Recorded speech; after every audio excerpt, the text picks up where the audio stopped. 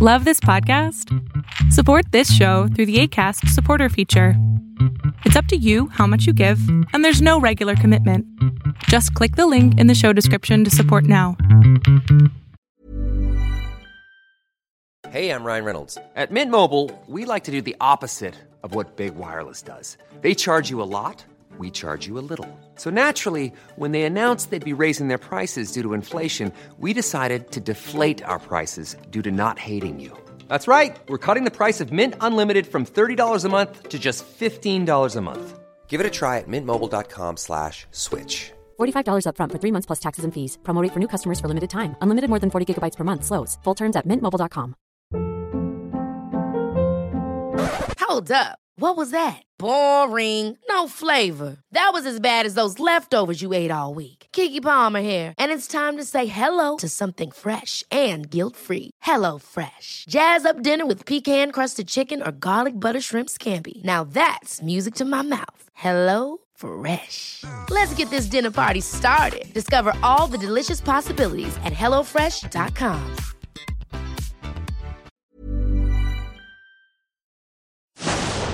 Fiction, science fiction, horror, fantasy, crime, LGBT, thriller. You have now entered the House of Mystery with your hosts, Eric Shapiro, David North Martino,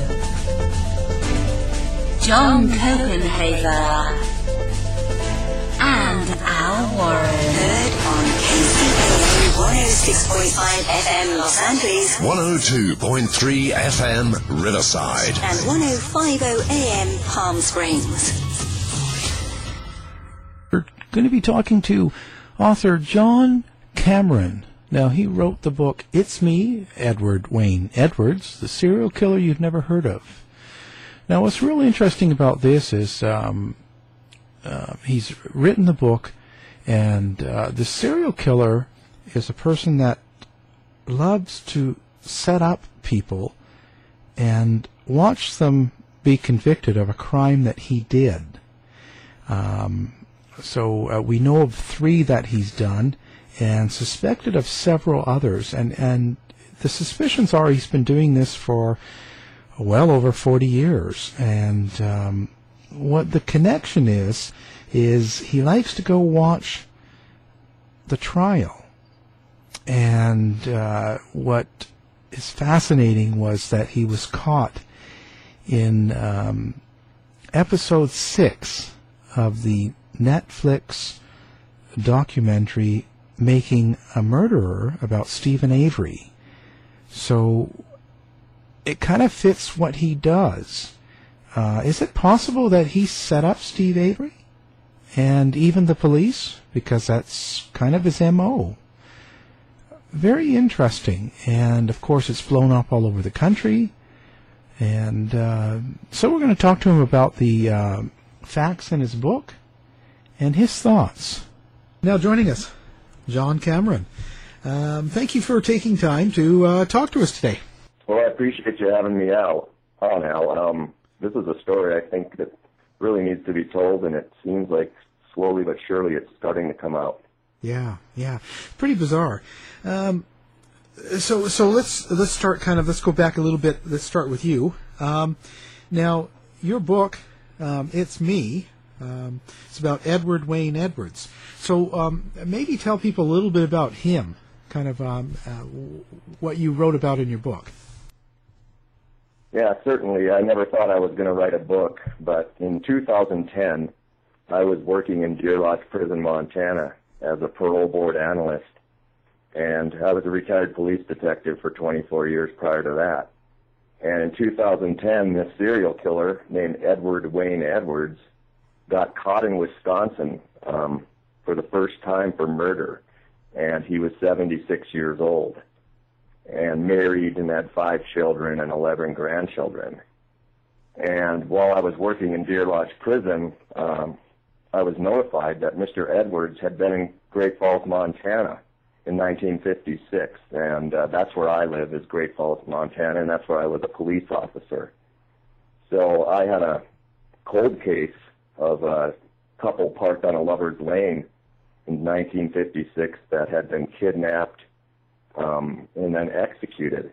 And it remained unsolved forever until Edward Edwards got caught in Wisconsin in 2010 and confessed to killing a couple on a lover's lane in a similar fashion.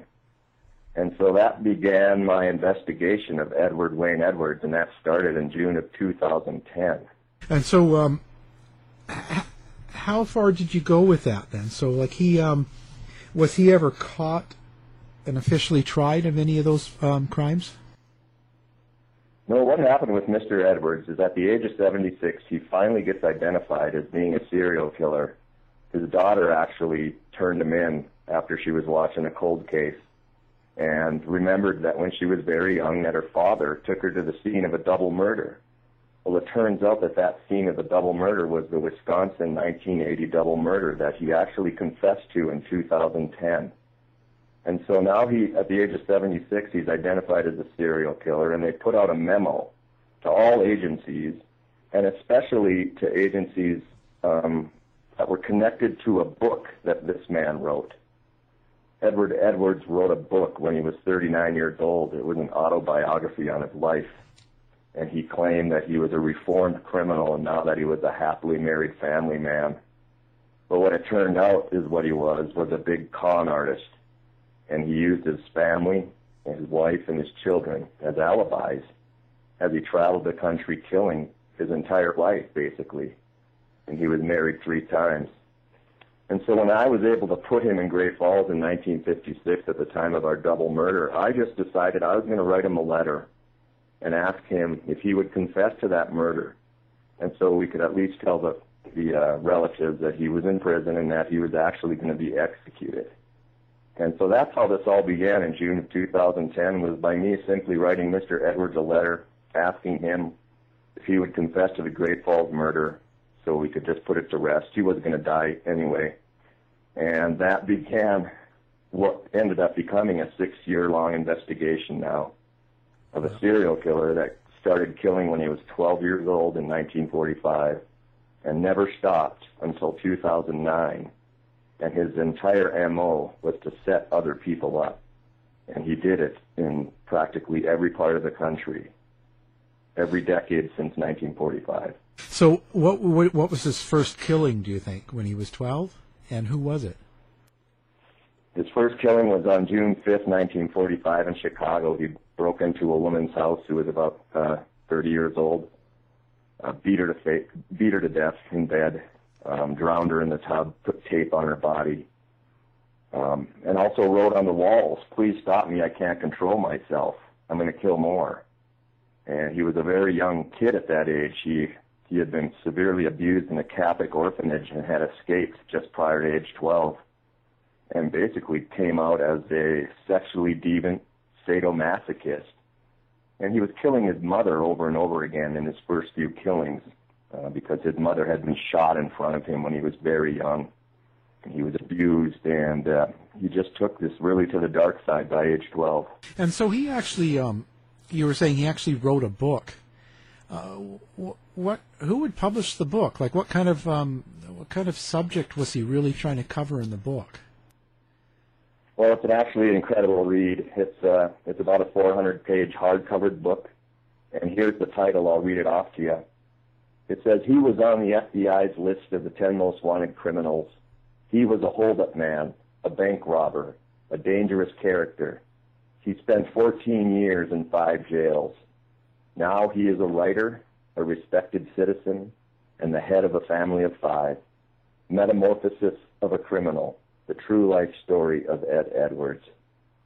And what he claimed this book was his metamorphosis from being a real bad apple to being a family man. And he published it in 1972 at the age of 39. And what the book ended up being was a puzzle of murder. And inside the book, he had put an entire chapter of Great Falls, Montana, my hometown, where he killed a couple. And he actually detailed the killing of the couple in parables throughout the story And that ended up being true of the whole book. He traveled the country after he wrote this book and killed everywhere that he spoke about being in this book and set people up.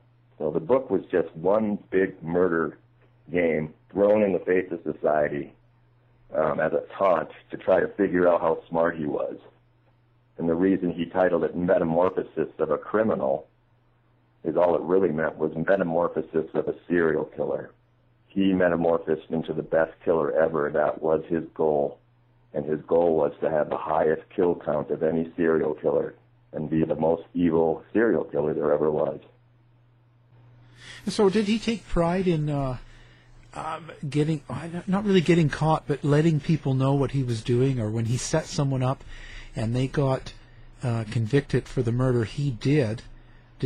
Was he proud of that sort of thing? Was that kind of something that made him happy?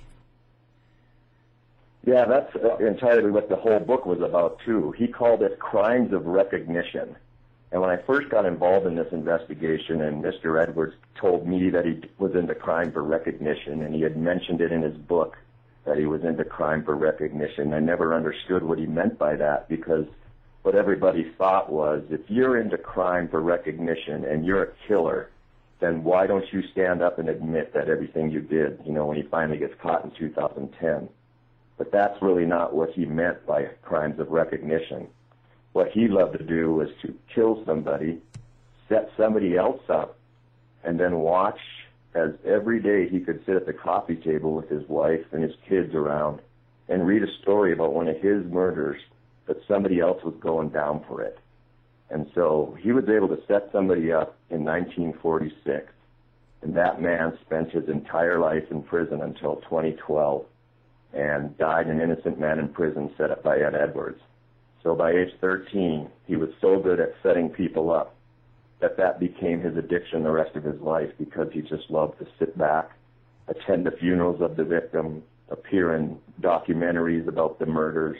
He was always standing in front of everybody under assumed identity and just gloating in what he had created. Well, how did that work for his family? But you said he was married 3 times and stuff, so he was always with a spouse, I would imagine.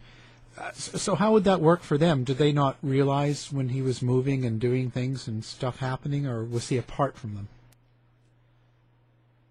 Well, when I first started the investigation in 2010, I maintained on the 1956 Great Falls murder. And in 1956, Ed Edwards was married to a woman named Jeanette, and she was 18 years old from Idaho Falls. He had actually kidnapped her in 1955 and took her all over the country while he killed, portraying himself as a doctor of psychiatry, a police officer, and a preacher with a wife who was pregnant. She did never cross him. She dared never to cross him. I interviewed her in 2011. Nobody had ever interviewed her for the last 60 years. And she never told anybody what had happened during the 8-month travel she did with him in 1955 and 56, for fear that he would kill her, because he ended up spending his entire life taunting her with letters and threats that if she ever told anybody, he'd kill her, or he'd kill their son. And they had a son here that was conceived in Great Falls. And I recently got to meet that son. He's 59 years old now. And all he knew about his father was that his mother said that he was a serial killer and that he was a horrible man and that she never wanted him to know anything about him. So he just recently learned about his father. So that kind of showed what Edwards' M.O. was. Is at the very beginning of this investigation, his M.O. was to kidnap a girl, force her to basically travel the country with him and be under his control, impregnate her, and be killing the entire time, portraying himself as a happily married family man. And that ended up proving true when he married again in 1968. He was married to his wife for the last 44 years and had 5 children and 11 grandchildren, and basically traveled the country. And he would kill in adjoining states as he hid them out in campgrounds. So, did he have a selection or an MO? Usually serial killers have a form that they, the same type of person. So the girls and the people he was selecting to kill, were they all sort of the same age, same hair color, same style? Well, it really depended on what murder he was going to create. He was a ritual killer, and he created ritual murders. And what I mean by that is all of his murders tie together in some element, whether he's killed 1, 3, or 6 at a time, and he has done that. He stages his murders as rituals that are usually based against satanic religion and Catholicism. And his victims are all ages, all types, all colors. He shoots them, stabs them, burns them, strangles them, has cannibalized them. He wasn't like most serial killers with a sexual addiction. His addiction was to kill, and to kill in a manner that would set someone else up and create a crime of recognition that would live into history and would be talked about forever. And that's what his MO was. There is no profile for a serial killer like Edward Edwards. The FBI does not have one. Nobody actually realized that the man really existed. And he taunted us his whole life with different identities. And his MO was just to kill and set people up. So when you first wrote him that letter, did he respond right away? And did you get to go actually meet him in person? No, when I wrote him the first letter in June, he didn't respond to that letter. So I wrote him another one in October, but I didn't write him again in October until a friend of mine confronted Edwards also by letter. Edwards was a letter writer his whole life. What he would do is he would kill, and then he would send letters to, say, the police or the victims' families or the editors of newspapers. And the letters he sent would have stories and true information about the murder. And it would be kind of a taunt to authorities that, well, the real killer is the guy writing the letter, it's me. And we ended up solving a puzzle that Edwards had sent April 20th of 1970 in the Zodiac case. And it was a 13-character puzzle called the Zodiac Identity Cipher. And the name Edward Edwards was 13 characters. And what Edwards had done in the Zodiac Cipher case was he had taken his name and he had made symbols out of his out of the letters in his name. And we cracked the cipher and we confronted Edwards. And he admitted that we were right on the cipher, but we didn't know the whole story of what he had actually done. So very early on in the investigation, we knew that he had killed here in Great Falls in 1956. We knew that he had killed in 2009 in Wisconsin, admitting it. And we knew he was the Zodiac killer. And from there, it took on a life of its own. We started writing letters back and forth, talking to him on the phone, and trying to follow basically his puzzle. And that's what it ended up being, is we were right on some of the murders, but we had no idea the depth of what he had done. And that's what he was leading us to. And in the end, that's what he always wanted, was that before he died, he'd know that somebody had put the pieces together and that it would be revealed. And that's how it played out the last 6 years. And so where is he now? He died on April 7th of 2011 in an Ohio jail. He had been captured in Wisconsin in 2009 for a double murder. He pled guilty to it and then realized he couldn't get his death penalty. And that's what he always wanted once caught, was he wanted to be executed. And so he called the Ohio press in 2010, and he confessed to another Lover's Lane murder in Ohio, hoping to get the death penalty. And then he found out that he couldn't get the death penalty for the one he confessed to because the Supreme Court had put it on hold that year. So then he was forced to confess to one more murder in order to get his execution. And that was the murder of a 25-year-old man in Ohio who he had befriended, adopted, changed his name, insured him for $250,000, then kidnapped him, beheaded him, held his body for 6 months, and then planted his body on Christmas in a cemetery to collect the $250,000. And eventually he didn't get caught on that murder for 13 years, and he collected $250,000 in 1997 on that murder. And with that money, he traveled the country killing people and setting people up. And he did it until 2009. Is there anybody popular that he sort of set up or famous? Practically everybody. You know, he did it from 1945 until 2009. Probably the most well-known setup he did that most people know that have studied history of the United States was the setup of Dr. Sam Shepard in 1954 in Cleveland, Ohio. And he was a doctor in Cleveland, Ohio in 1954. And on the 4th of July, somebody entered his house while he and his wife were sleeping, beat his wife to death, beat him, and in the end, the police felt that he was the killer. And so they arrested Dr. Sam Shepard in 1954. They were going to execute him, and then the death penalty was put on hold. And then in 1966, F. Lee Bailey represented Dr. Sam Shepard and got him out of jail and proved that he did not do it. They never knew who set up Dr. Sam Shepard, but it was Ed Edwards. And after Dr. Sam Shepard was released in 1966, Edwards was released the following year and came out and did the Zodiac killings. Now, in the Zodiac killing part, do you think he did all of the killings or just one? No, there were actually 5 Zodiac killings. There were a couple on a Lover's Lane, December 20th, 1968. A couple on a Lover's Lane, July 4th, 1969. A couple on a beach in Berryessa, 1969. And then he terrorized a woman in a car in 1970 and her baby. There was a case in 1966 that a lot of people have claimed to be the Zodiac killer, and I think the name of that was Sherry Jo Bates' case, 1966 in Riverside. But that was not a Zodiac case. Edwards was in prison until September of 1967, and he came out and immediately started killing and creating crimes of recognition all over the country. He had them going on in Michigan and California, Oklahoma, and Oregon.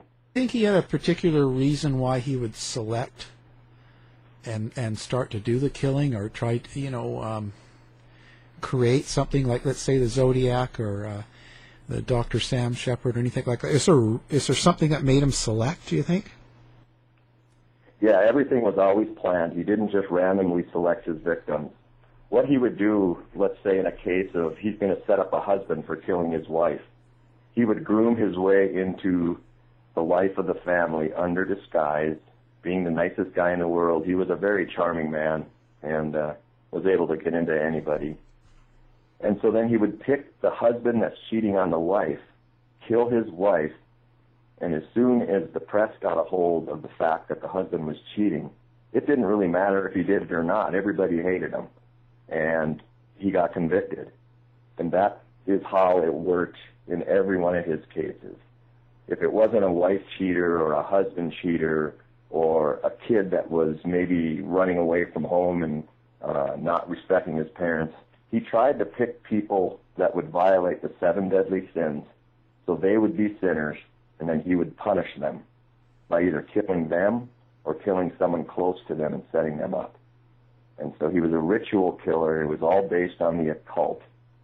He was completely destroyed as a young boy in the Catholic Church by priests and nuns and older boys, raped, beat, abused, and basically came out and decided he was going to be the most charming person ever and kill your closest friend. And that's really the portrayal of Satan. And so he picked people that would fudge, people that would sin, and set them up or kill their close ones. You were just in Wisconsin, and I guess you were speaking to the Steve Avery parents. Yeah, I'd never even heard of Steve Avery until 3 weeks ago. And I published my book 2 years ago, actually, tomorrow. And since the publication of my book, I've been really busy investigating other murders that Edwards had done all over the country and set people up. And I've been working with people that are in prison to try to get them out. But recently somebody contacted me and said, you need to see the Steve Avery documentary by Netflix called Making of a Murderer. And so I turned it on somewhere right around Christmas Eve. And by the fourth episode, I couldn't believe what I was watching, because that documentary basically shows what Ed Edwards was capable of doing behind the scenes when he set people up on all of his setups, and how officials acted, and how it just created hatred among everybody. The Steve Avery case, most people are just starting to hear about it, but he was set up for murder on Halloween of 2005 after he had spent 18 years in prison on an assault that he didn't do. And so just prior to Edwards setting up Stephen Avery was all over the press, and they were making laws in his name in Wisconsin, and he was famous because he had spent 18 years in prison. He was innocent. They were making a law in his name, and Edwards decided to steal his recognition and set him up for murder. And it was only because of Steve Avery's name, and that is Avery, which is part of the Zodiac case. Steve Avery owned Avery Salvage and lived on Avery Road and was the longest-serving convicted man in the public in 2003, 4, and 5. And that's when Edwards decided to target him and set not only him up, but set the police up. Yeah, that's quite the program. I've watched them, and I've interviewed Michael Griesbach, who's the written Innocent Killer. Where was he when he was in the documentary? Where did you find him? Well, whether or not that's Ed Edwards in the documentary, there's an episode 6 in the Netflix Making a Murderer, and at 12 minutes and 33 seconds into the video, there is a shot of a man in a blue sweater standing by the door behind the prosecutor, and it lasts about 5 seconds. And that is the first shot that caught my attention, that possibly that could be Ed Edwards. Edwards loved to kill somebody, set someone up, and then attend the trial or attend the funeral, especially if there were cameras. If he could get himself photographed without anybody knowing the real killer was there, he would do it. And so in the Making of a Murderer shot in episode 6, it's just a very strange shot, and it fits every aspect of Ed Edwards. I went out to Manitowoc last week and visited with the Avery family and tried to visit with the Manitowoc County Sheriff's Office, and been trying to identify that man in the video to see if anybody knew him that attended the trial. I haven't been able to find anybody yet.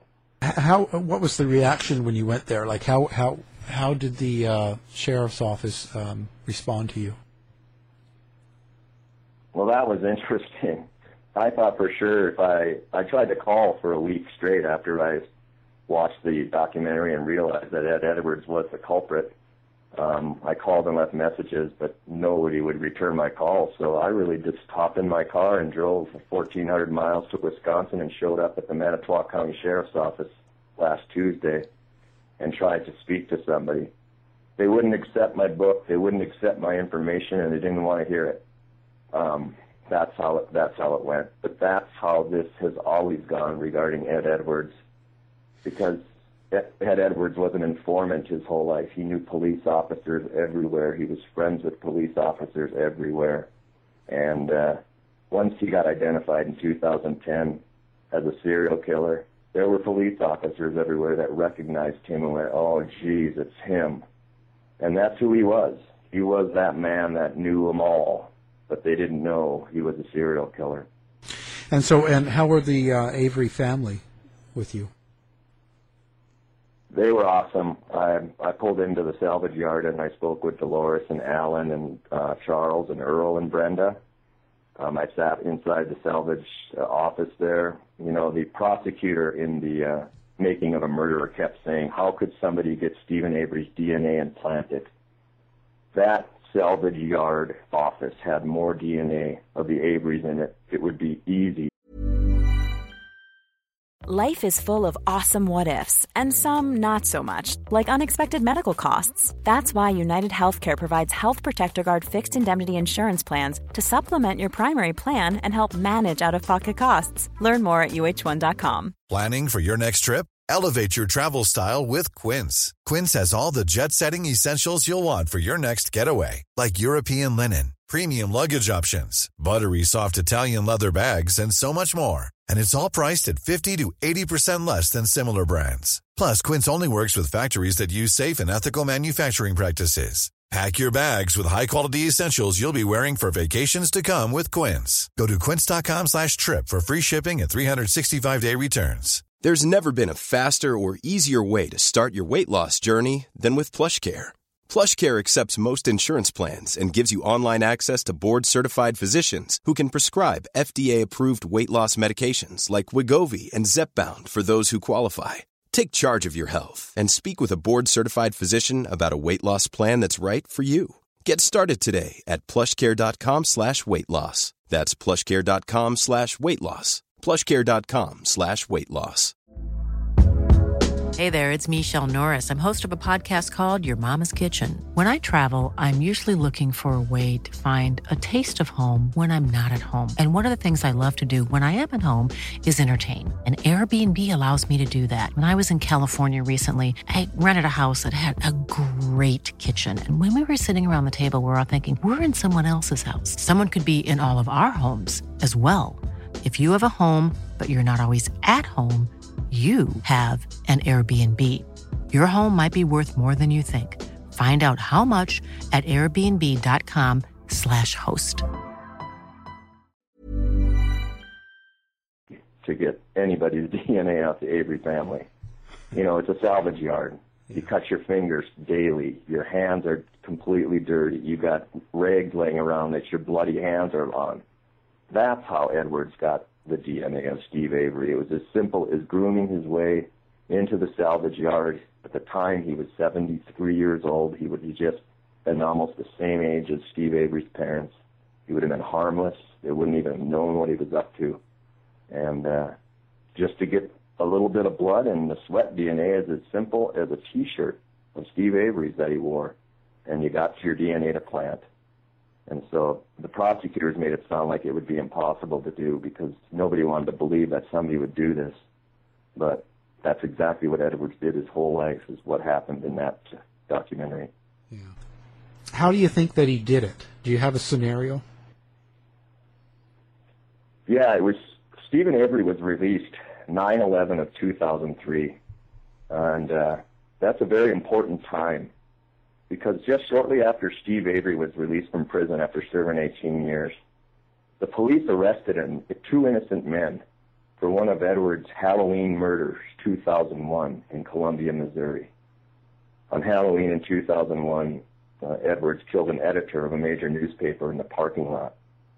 And then 2 years later, two innocent men, Ryan Ferguson and Charles Erickson, went down for the murder. And Charles Erickson confessed, just like Brendan Dassey did, and it was a false confession. But all this occurred just after Steve Avery was released from prison. And then another Halloween murder of Ed Edwards ended up in a wrongful conviction, and that was the 1975 murder of Martha Moxley. And in 2003, right around the time Steve Avery was released, Michael Skakel lost all of his appeals. He was arrested and was spending his life in prison for that murder. He's since been released. Ryan Ferguson has since been released. Both these Halloween murders were committed by Ed Edwards. And as soon as Steve Avery was released, all these Halloween murders were in the press, and that's when he decided to target Steve Avery for setup. So it was as simple as grooming his way into the life of Steve Avery and finding a woman that would be coming to that salvage lot on a regular basis that he could kill and then set Steve up for. And that woman happened to be Teresa Halbach, who would go there on a regular basis and photograph for Auto Trader magazine. And so she became the victim. She was the right age, 25. She was attending St. John's Parish in St. John's, Wisconsin. Everything matched with the Catholicism that Edwards liked to target to kill.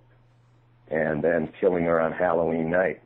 And she was not burned in that fire pit. Ed Edwards had blown bodies to parts and burned bodies to bits his entire life, and always had a pre-planned disposal site, and then would plant the bodies at a later date to whoever he wanted to lead it to. Was there a significance to Halloween, like to that date that he would be doing the murders on for? Well, the significance to his occult thinking is Halloween is the dark side, and the day that follows Halloween in Catholicism is All Saints' Day, and the day that follows All Saints' Day is All Souls' Day. And so those were the 3 days that Teresa Halbach went missing and was reported missing on All Souls' Day. And that's just tying it to his satanic occult nature. He's killing on the dark side on Halloween, which goes into the light side All Saints' Day. That's the only reason he killed on those days. It was all ritual. But he also killed on Christmas, Easter, 4th of July, Memorial Day, Columbus Day, Palm Sunday, Good Friday. It was always tied into a day that would create more recognition. If you have a murder that happens on Christmas, it's going to get more press than it's going to get on June 2nd. That's his thought process. That's how deep he thought. So do you think like he had some sort of religious ritual behind it? So you think he was sort of following some sort of, like you were saying, satanic or something? Yes. And it was all mathematical, actually, but based on a lot of the Catholic rituals. When he killed 3 boys at a time, and he did this several times, it was like he was the Father, Son, and the Holy Ghost. He would beat them like Jesus was beaten as he was headed to the cross. He would crucify. He was just a very horrible Satanist, member of a secret society, and the reason they call it secret society is because they don't have to even talk about it. They know what they're going to do and how they're going to do it. And then they're going to stand in front of you and be the nicest person in the world, and you're not going to know that the Satan is the one standing in front of you. That really was his thought process, was to be Satan and then be the preacher on the other side and be consoling the victims, and the victims didn't know that it was actually the killer consoling them. Wow. So he was really kind of messed up?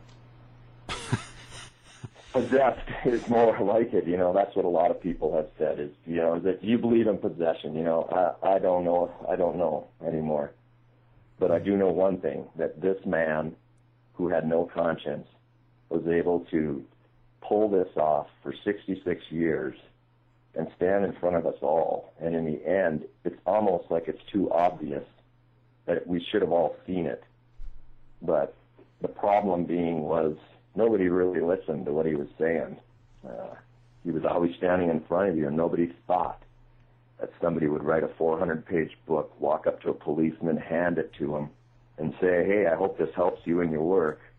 And then that book was actually the answer to all the murders that he had done. That's how in your face he was. What do you think, how did he get a hold of the girl, Teresa Halbach, and what do you think he got her and shot her somehow and then brought her back and stuck her, like, did he burn her somewhere and then stick her body on the property, like the remains? Like, how do you see that happening? Well, first of all, the murder had to happen on Halloween, so it was pre-planned to happen on Halloween, so that maroon van that Teresa was going to photograph, somehow Edwards got wind that she was going to be there on that day, or he implied it into somebody's mind that that would be a good day to have her come out and take this picture. Somehow she was designed to go there that day and was designed to be seen by Steve Avery last, because that's the only way it would work. If Steve Avery was the last person that she was seen with alive, then he becomes a suspect. So it was simple as he knew she was going there to photograph at 2:30. That was the time she showed up. That area is so rural. I just drove there. It's at least a quarter mile from the main highway into the salvage yard. And then the salvage yard itself is 44 acres, so it's massive area, very rural. All Edwards would have had to do was be on the side of the road, just down the road off the entrance to the salvage yard, as the old man needing help. That's it. What the ruse was, we will never know. But it would be as simple as just an old man flagging you down and say, hey, I need help. Teresa was shot in the left temple, and she was also shot in the back of the head. Well, if she was the driver, then that's exactly how he would have done it. He would have walked up to the driver's window with a .22, popped one in the head, and a .22 does not go through for the most part. It goes into the brain and zips around and kills you instantly. Doesn't bleed much. Push her in and drive away. She wasn't reported missing for 3 days. So he had 3 days with that vehicle and her, and nobody even knew she was gone. And then on the 4th day, the Avery family went to their cabin. They left town and went to the cabin. The only one there was Earl, and that's the day that he plants the car, the bones in the fire pit, the bones in the barrel, the cell phone in the barrel. Everything he planted there, Edwards had done exactly like that in 1955 before he came to Great Falls and killed here. He had done a murder exactly like Teresa Halbach in California in 1955. So that's how it went down. It was that simple. He knew that Steve Avery would be having a big bonfire because it was Halloween night. It's just what they did, sit around, drink beer, and have a bonfire. That body was blown to bits by a bomb, and Edwards detailed how he makes his bombs. Basically, he takes a body, he goes into the forest with the body where he finds a log on the ground that's a dense log, digs a hole under the log, fills it with gravel, fills it with ammonium nitrate, fills it with Coleman fluid, puts the body on top between the log and the hole, and sets it off. It blows the body to bits, and that's what he did to a body in 1960 in Portland, Oregon. And then he just collected the remains and he threw it in the fire pit. And that Terry Halbach's remains fit in a very small box. That's all that was left. They were sharded. She was blown to bits by Edwards' bomb, which he actually described in the Zodiac case making. He details it in the Zodiac letter how to make it. So he must have had access. Do you think it would have been easy for him to get... Because they're saying that she was shot in the head, but with a gun from Steve Avery's, what was hanging over his bed. Yeah, that whole gun issue is kind of interesting because they didn't find the slug until March of 2006. Yeah. And, and so right there tells you what happened there. Did he shoot him with Steve Avery's gun? Because the slug would have been inside Teresa Halbach. It would have been inside of her head. And Edwards would have collected it.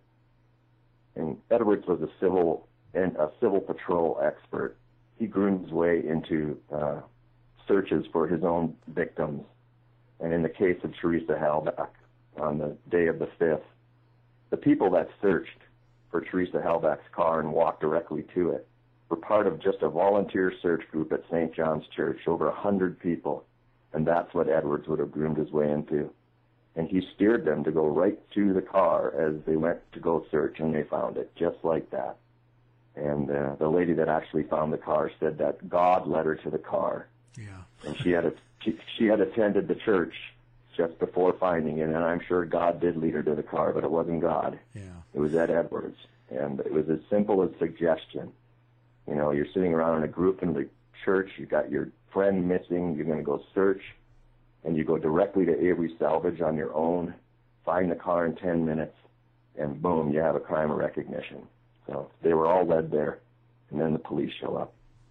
And of course the police don't want to hear any of that because they want it to be done with. Well, it's a shame that the police don't want to hear it now because in a way, Ed Edwards actually gives them kind of a break. They come across really bad in that documentary, and they did some things that are horrible. The confession of Brandon Dassey is horrible and should have never been taken. It was clear that it was forged and that it wasn't proper. But the planting of the keys in the house later on, and the blood in the car, and the DNA on the hood latch, that was all done by a serial killer that was designing it to make the cops look like they were doing it, because the cops were all over the press, too, just before the murder. They were all being deposed because some of them were lying. Some of them were doing things that weren't very good, and they were about to pay out $36 million to Stephen Avery. And so part of the plan was just not to set Steve Avery up, but to set the cops up, too. And that's what he did in all of his cases. It was always about making the cops look like fools. Just crazy. Did you talk to the family, the Avery family, about kind of your thought on the killing, about Edward Wayne Edwards, and did they respond to that? Yeah, I did, and actually it was a great talk. And then the next day they got a call from Kathleen Zellner, the famous attorney out of Chicago, who's now going to represent Steve Avery. And Kathleen Zellner is in my book on page 392 because she represented Ryan Ferguson and Charles Erickson. She didn't represent Charles Erickson. She represented Ryan Ferguson, and got him out on one of Edwards' murders on Halloween. So it was really good to see that Kathleen Zellner hopped in the day after I left, because I really think they're going to take it and run with it, and we'll get him out. Do you really think that'll happen, or do you think that he's really up against a wall this time? Yeah, they all are. You know what's amazing about Steve Avery is he is just one of over a dozen men sitting in prison right now on Ed Edwards' murders that are in the exact same position. They're just not getting all the recognition like Steve Avery is right now. But I think it's changed. The Netflix documentary, Making of a Murderer, has exposed what really goes on behind the scenes in the justice system. And it was a great thing to finally see, because it was almost like 6 years of my work and putting out a book, and then all of a sudden there it all is in a documentary in real life. I couldn't believe what I was watching. That is what happens behind the system. It becomes a system of ego against ego, lawyer against lawyer, instead of truth. And that's what happened to Brandon Dassey and Steve Avery. They got caught in the middle of some ego fighting and a horrible serial killer that nobody wanted to acknowledge existed. Yeah, it's really unfortunate. What do you think? So you watched the series, of course, on Netflix. Do you think they did a pretty good job? You know, I've heard a lot of comments that it was slanted towards the defense, but you know, the defense is the only one that allowed cameras. The prosecution didn't, so it would be slightly slanted. But there was nothing in there that I saw that slanted it towards the defense. I felt that the way the police and the prosecutors produced this case, they should have just stopped and said, something isn't right. They all knew that something wasn't right. It doesn't make sense that you're going to kill a woman and then bury her body next to your bedroom window and hide her phone in a barrel next to a car you own, and, you know, do all this stuff to try to kill somebody and get away with it, and then plant all the evidence to lead to you. That just doesn't happen. What happens is it was planted. The problem the police have is they were the ones that were being accused of being the planted. They were the ones doing all this stuff, but they weren't. But the killer was inside them. He would have known somebody inside Manitowoc County. Probably not as Ed Edwards, probably as Wayne, but somebody in Manitowoc knew Wayne Edwards. Yeah, and the police should have never had the Manitowoc County doing the investigation, because you can't have the same people you're deposing for a wrongful trial before investigating them now. No, that's law enforcement 101. When I was a police sergeant here in Great Falls, if our sheriff's office got in some trouble and we were stepped in, they stayed out of it. That's what you do. Or the state would come in, we stayed out of it. What went on there was classically what goes on in an Ed Edwards setup murder, because he's always in the background stirring the evidence to lead you to a little more evidence, to a little more evidence. And that's kind of how it played out with Steve Avery. You know, 4 months into after they arrested him, they don't really have a case against him because it doesn't make any sense. There's no blood in his bedroom. It just doesn't make sense. And then they get Brendan Dassey to confess to killing her by rope, by knife, by gun, and by fire. Yeah. And that's what Ed Edwards does. And I would bet that there's an anonymous letter that arrived at the sheriff's office sometime between Halloween of 2005 and the time Brandon Dassey confessed, that was written by Ed Edwards, that's going to be anonymous and is going to describe exactly how she was killed, tied to the bed, stabbed, burned, and it's just going to be a big parable from the serial killer himself. That's what he did in all of his killing. Yeah, it was just crazy, though, everything from the beginning to the end. Why do you think people are so outraged by it now? Just because of they didn't realize what went on in the justice system, or? Yeah, that's exactly what I'm hearing. I've been saying this for 6 years, ever since I started this thing with Ed Edwards and wrote this book, that wrongful convictions happen a lot, and the system isn't quite as good as we all think. And then to see it play out in 10 episodes, most people that I've spoke to can't even stop watching it. They turn it on at night and they just watch it until they hit the 10th episode, because it was that revealing and maddening. That's what they say. They're furious that that's what our officials that we're paying money to do the right thing are doing. And we've gone backwards. Yeah, it was certainly human flawed, and it was... you're right. Dassey should have never been convicted on that kind of a confession. That was just coerced and a low IQ. He wasn't a very smart boy. When I was a police officer, I got a confession in 1992 from a man who was 30 years old who had a low IQ.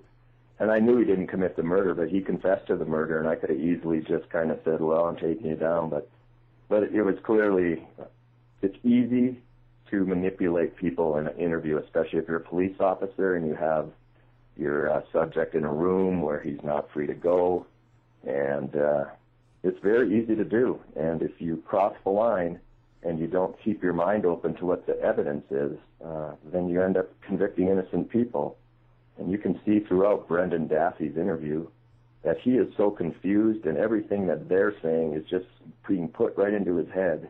And he just agrees with them because they're the authority. Yeah. Well, he was scared and he didn't know what to say. He didn't know the meaning of half the words. It was just silly. And then his defender didn't defend him. Sent him in. The investigators just were trying to get a confession. It was wrong. I would say that when I watched the part where Brandon Dassey confesses to his own investigator, to his defense investigator, I couldn't believe what I was watching, because that man is supposed to represent Brendan Dassey, and he was in Brendan's face more than the police were, demanding that he just confess and write it down and show. And he just forced him to do it. It was his own investigator and his own attorney. That alone should dismiss that case. That kid should have been out years ago. It's disgusting. People will just watch that. Just watch that. Yeah, and I'm afraid it's almost too late in the sense that his life is not going to be the same. It's ruined. He spent how many years now? 6-7 years now already in prison. It's just terrible what's happened to that family. Well, they feel helpless, and Stephen's being held in Waupun, Wisconsin. And before I even heard of Stephen Avery, I was in Waupun in July interviewing another man that Edwards set up named Christopher Coleman. And he was convicted in 2009 of killing his wife and 2 kids in bed while they slept. And Edwards just targeted him to set up because he could, and he was cheating on his wife. And he got convicted. He's doing 300 years now. And we now know that it was Ed Edwards that committed that murder. And he's sitting in there as frustrated as could be, because there's nothing you can do once you've gone through all your appeals and you have nobody to help you. The system will not help you. The system feels that if the jury convicted him, then the jury was right. Well, if the jury wasn't given all the facts, then the jury wasn't right. But they don't look at it that way. Yeah, and I think that kind of shows it if people watch that Make Him a Murderer, because and I think that's probably what upsets people. So where do you see yourself going now? Like, what's your plans for the future here? Well, this whole thing has just been one roller coaster ride after the other. I kind of thought I had reached the climax of it when I found the May 5th, 2009 triple murder in Columbia, Illinois, where Christopher Coleman went down for that murder. I thought, well, that's kind of the crescendo. I didn't have that murder in my book, and after I published the book, that murder came forward, and that was another Ed Edwards murder, and it was last murder before he got caught. And then all of a sudden the Steve Avery case comes along. So my guess is this is never going to end, because we know how many Ed Edwards killed between 1945 and 1996. And he announced his count, and that count was 500 people. And that 500 people not only includes the people he killed, but also includes the people he set up and the system killed. But he was free until 2009, 13 more years. So if you went on his averages, he killed 630 people, and out of the percentages, 1/4 usually went down in a wrongful conviction, or the person that was accused killed themselves, or was driven to death by the killer himself.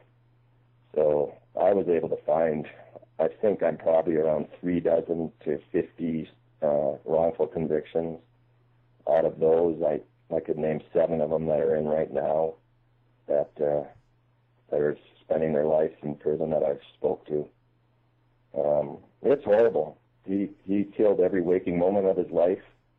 Even if he could walk into a church with his family and walk out and kill somebody and then hop in the car and drive away with his family, he would. It was all about creating terror. So obviously he was like sociopath. He had no feelings toward killing people, obviously. He produced a religious motivational album in 1970. Yeah, he was 37 years old, and you can listen to it on my website, coldcasecameron.com. It's right on the homepage. It's incredible. It's 30 minutes of a serial killer telling you how he groomed his way into religious organizations and killed. And it's interesting to hear his voice, because you get to hear the Zodiac killer's voice in the year that he announced himself.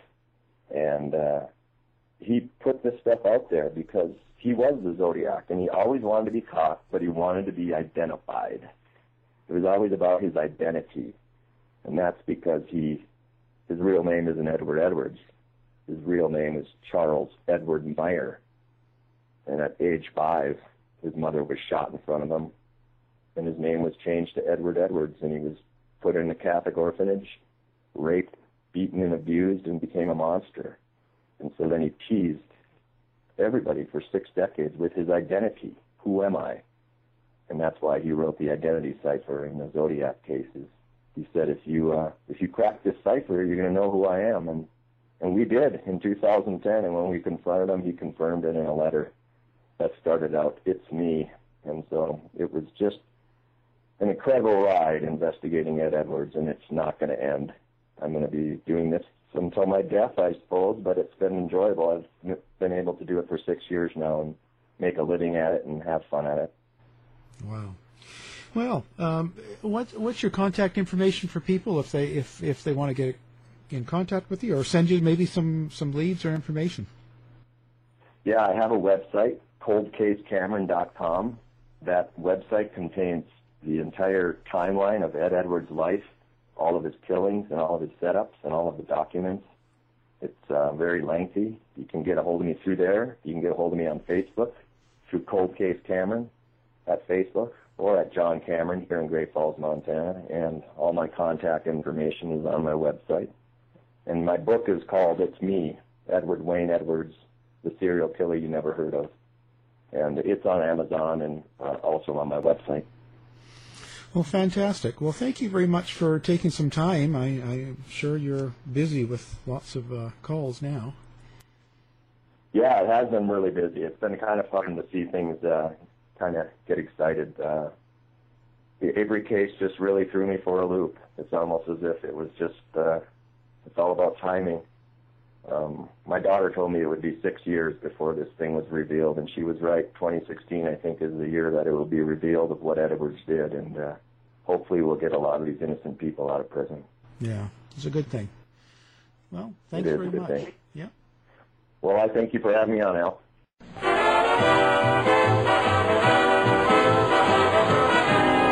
The mission has been completed. The end. By George, he's got it. It is the end. I'll see you. Imagine the softest sheets you've ever felt. Now imagine them getting even softer over time. That's what you'll feel with Boll & Branch's organic cotton sheets. In a recent customer survey, 96% replied that Boll & Branch sheets get softer with every wash. Start getting your best night's sleep in these sheets that get softer and softer for years to come. Try their sheets with a 30-night guarantee. Plus, get 15% off your first order at bollandbranch.com. Code BUTTERY. Exclusions apply. See site for details. Hold up. What was that? Boring. No flavor. That was as bad as those leftovers you ate all week. Keke Palmer here, and it's time to say hello to something fresh and guilt-free. HelloFresh. Jazz up dinner with pecan-crusted chicken or garlic butter shrimp scampi. Now that's music to my mouth. HelloFresh. Let's get this dinner party started. Discover all the delicious possibilities at HelloFresh.com. When it comes to your finances, you think you've done it all. You've saved, you've researched, and you've invested all that you can. Now it's time to take those investments to the next level by using the brand behind every great investor, Yahoo Finance. As America's #1 finance destination, Yahoo Finance has everything you need, whether you're a seasoned trader or just dipping your toes into the market.